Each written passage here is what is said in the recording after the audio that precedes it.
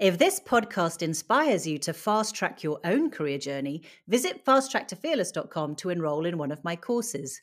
There's a special 20% discount for podcast listeners that's available for all paid courses. Enter the code POD20 at checkout.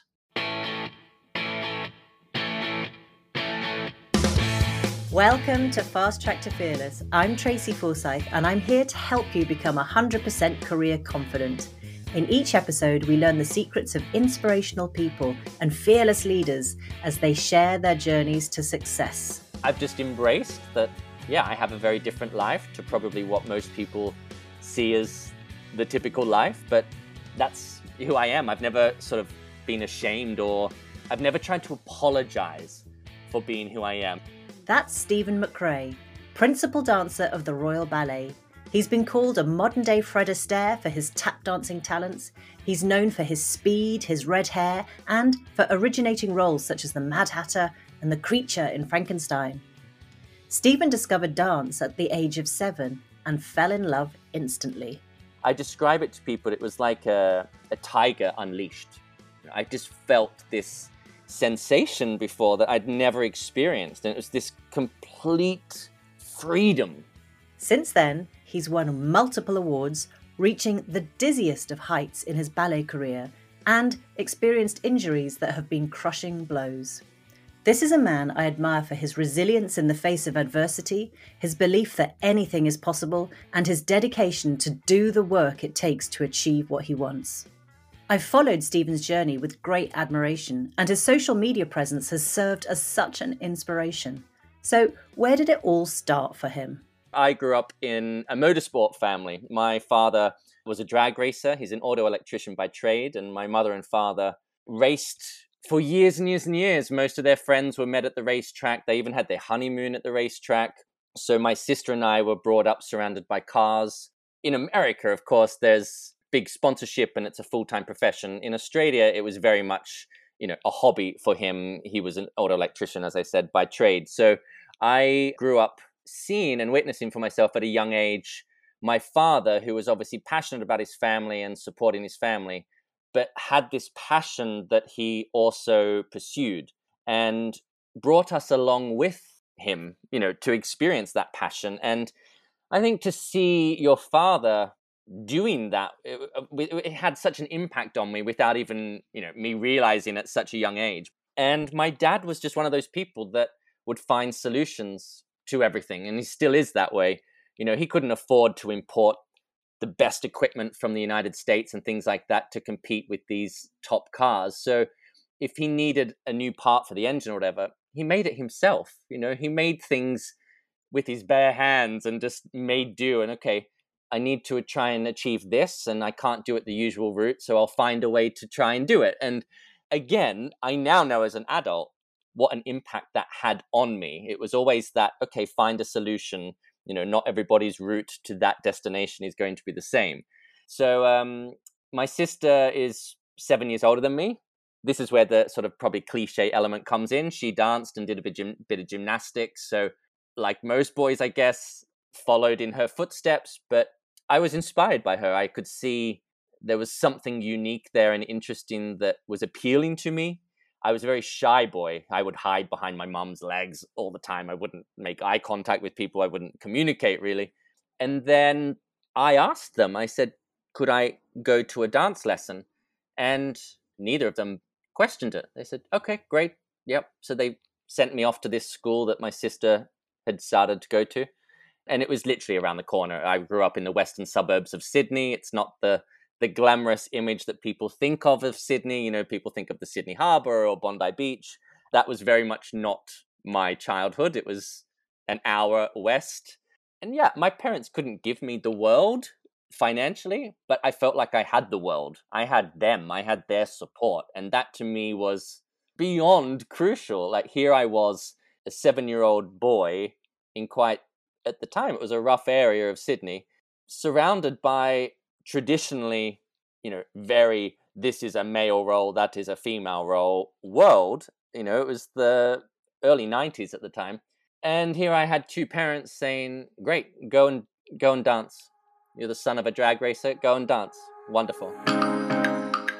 Clearly, Stephen's family had a massive impact on him. Not only did they pursue their passions and supported his decisions, they also instilled the idea in him that you can do whatever you want in life, just give it your all and do it well. So, despite not knowing you could even pursue dance professionally, Stephen took that lesson to heart and worked as hard as he could, and it certainly paid off. It wasn't until I met this teacher in Sydney. So my early teachers, I now know, were some of the best teachers anybody could ever have, particularly for those foundation years. But they took me to a certain point, and remarkably, they said, we've taken you as far as we think we can take you. It's time for you to go to somebody else, which is the most extraordinary quality of a teacher, to acknowledge what it is that they've done, but it's time to move on. And so this teacher, Hilary Kaplan in Sydney, I met her about age 13. And she said to my parents, oh, your son will go to the Royal Ballet. None of us knew what that was. I thought it was in Melbourne or something. I had no concept of what she was talking about. And anyway, so I just started to go to her weekly and do lessons and things. And then about the age of 15, she said to my parents, like, this is getting serious now, it's time for us to put a video together and we'll send it over to the Royal Ballet School and see if they can offer him a place and things like that. So it was about the age of 16 then that the school said, yeah, we're interested in him. They had no scholarships or anything at the time. That was obviously an absolute no-go then for my family. Like at the time, it was £1 was $3 Australian. So there was not a chance in hell that I was going to London to live at one, and train at one of the most expensive schools in the world. So then my teacher said, right, there's this competition in Switzerland, Prix de Lausanne. And the competition is about connecting young students, young talent, to the best schools and even companies in the dance world. So I luckily won a competition in Australia a few months before it. So that prize money funded my flight to Switzerland. I turn up in Switzerland with my mum. We'd never been to Europe before. The whole competition, they spoke in French. So I had no concept what was going on. I didn't grow up around any foreign languages. So here I was in this completely foreign, obscure setting, totally out of my depth, not having a clue what was going on. And my mum and I were just there by ourselves. And I don't know how, but at the end of the competition, they were announcing the results and I was ranked first. So I got the first choice of where I wanted to go. And the director of the Royal Ballet School was head of the jury. I said, well, of course, I would love to go to the Royal Ballet School. This was January, February time, so it's halfway through the academic year. And she said, well, I know roughly your family situation. So she said, don't waste money flying all the way back to Australia tomorrow to come back in the September. She said, just change your flight, and tomorrow, instead of connecting in London to go home, you just get off in London and that's it. You'll start at the school. Oh, so I won. Oh my goodness. I won the competition Sunday evening, and Monday morning, my mum and I flew to London, and then Tuesday morning, she left and went back to Australia, and I was there in London. I just turned 17, had nowhere to live. The school facilities were full because it was halfway through an academic year. So I ended up living in a hostel for the first 6 months, and I struggled. It was horrible. And I was miserable. I hated it. I just thought, this is not how I'm meant to feel at this stage. And, I just cried every day basically for weeks, and was lucky to have obviously met good friends in my year that really helped support me and navigate the way through. But yeah, it was just, I guess, being shot out of a cannon. It was sink or swim, to be honest. But then those moments make you genuinely look so deep inside and say, how much do I want this? Is it worth it? And that's something I have had to question myself and ask a lot throughout my entire career, to be honest. Do you hear how Stephen says things like luckily and I just happened to a lot? These are classic phrases I hear from people with a touch of imposter syndrome. Despite his meteoric rise, Stephen still struggles to acknowledge that the hype around him is true, that he's actually pretty good at this. I don't think I've ever had that moment of, oh, yeah, okay, I've got this. I don't think I've ever got that. I've built up a huge amount of self-trust over the years. You know, when you're going out onto that stage and, you know, you've got 2,500 people watching you every night, or it's being relayed to cinemas globally with God knows how many people watching you. And this day and age as well, everybody records everything. So what you do, it's there for life, and people will judge you on that for the rest of your life, even if it is a bad show. I've had to learn that, yeah, okay, you can be as harsh a critic on yourself as you want, but you have to have that moment where you have faith in the work that you've put in to get you to that point. There's always going to be something better. There's always something that could have been executed better, or whatever it is in life. But I had to, I guess, stop trying to chase this idea of perfection and rather acknowledge, this is how I'm feeling right now. I've done all that work up to this point. I'm obviously going to do the best I possibly can right here, right now, and accept that, okay, there might be things that I'm not happy with, but it's still enough. It's still good enough. I think that's a different quality. Having self-trust and self-belief is different to thinking that you're good.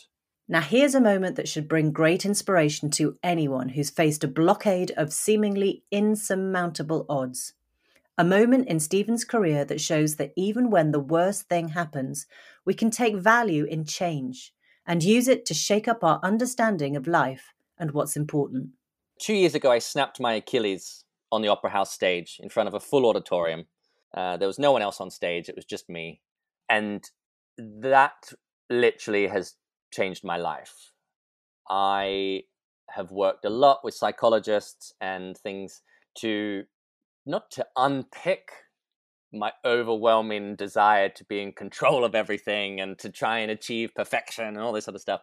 Not to unpick it, because that's a part of who I am, but to acknowledge it and to maybe start to have little markers or indicators of, you know what, you're sort of verging on the edge of crossing over here. It's going too far. Take a break. Or, you know, sometimes you do have to walk away from a situation.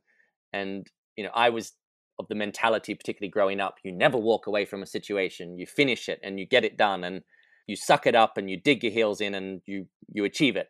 But that's not realistic. That's not reality. Sometimes you do actually need to walk away from a situation, have a moment, reassess, come back to it. And I've learned that purely because, you know, my Achilles was reconstructed. I had to learn how to walk again.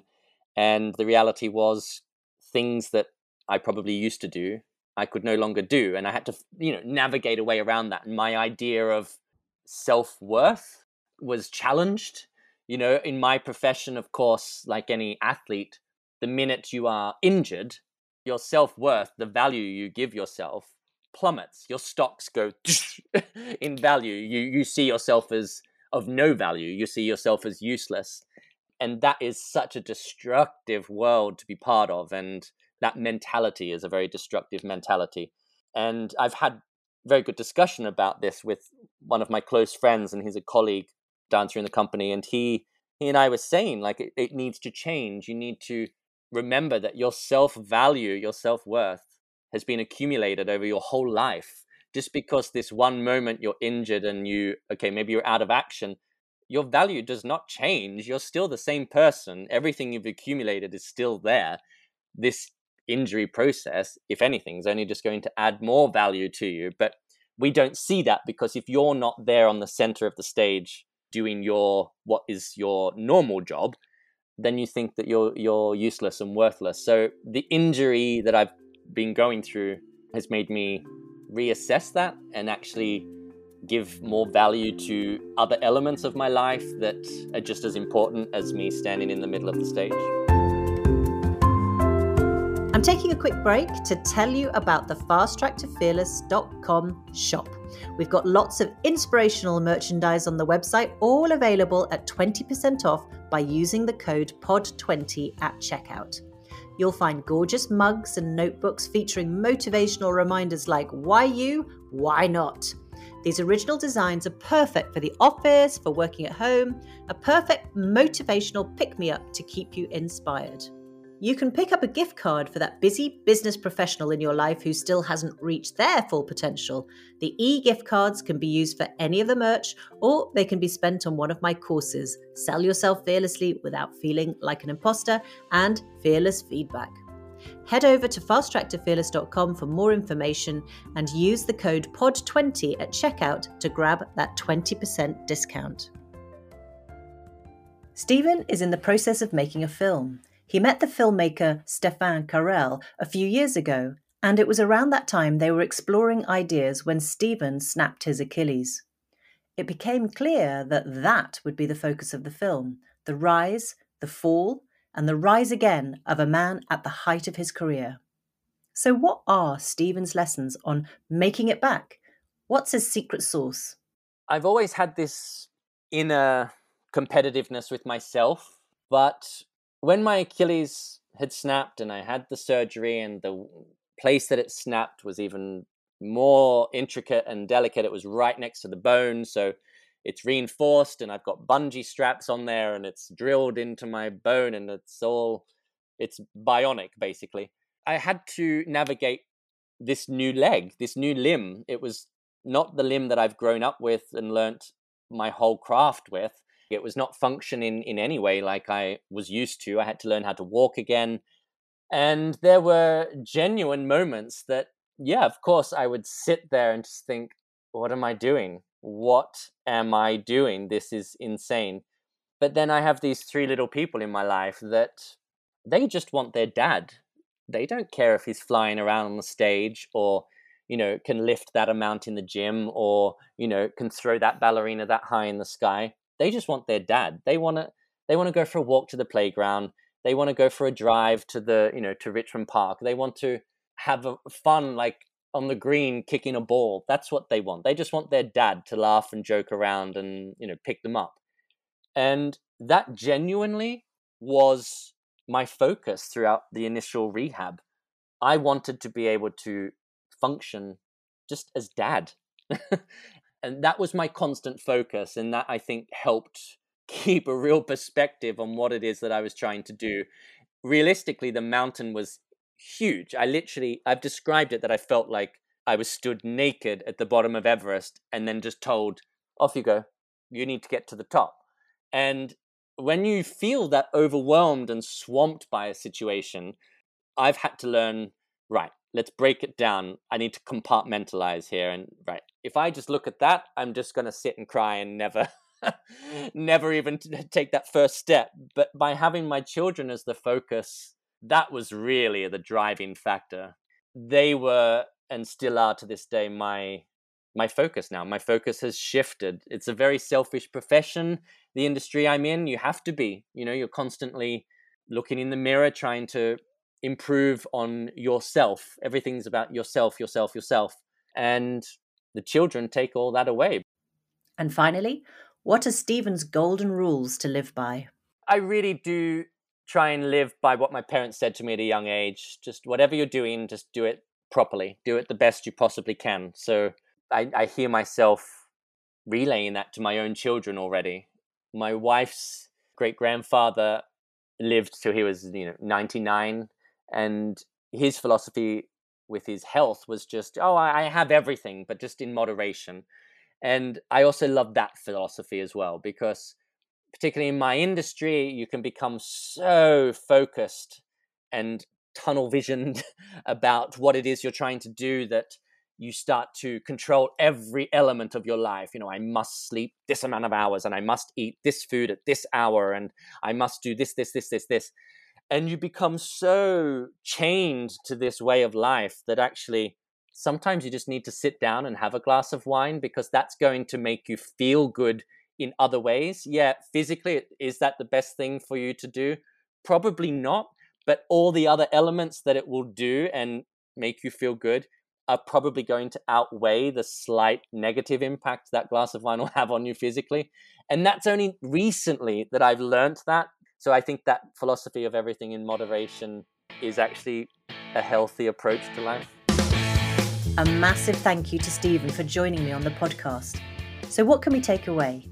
Don't just talk about it, do it. Stephen wanted to be a dancer, and rather than being given room to decide against it, he was plunged straight into that world. When your gut is telling you something, act on it. You might find some parts of your career journey uncomfortable, but remember to push through. Stephen cried nearly every night when he first arrived in London, but his iron will meant he never gave up, and eventually he achieved greatness. Equally though, make sure you question just how much you want what you're reaching for. Make sure the passion is there. If it's not, you can and will find it elsewhere. You may never truly shake imposter syndrome or stop being a perfectionist, but you can learn to trust yourself and trust the process. And finally, sometimes when you've set your sight on a single goal, you can tunnel vision too much.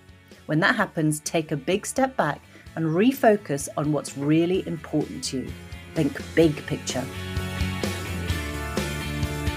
Thanks for listening to Fast Track to Fearless with me, Tracy Forsyth. Please review and like the show on Apple Podcasts.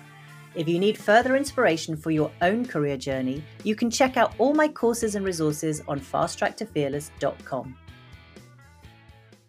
This podcast is produced by OG Podcasts. Find out more at ogpodcasts.co.uk.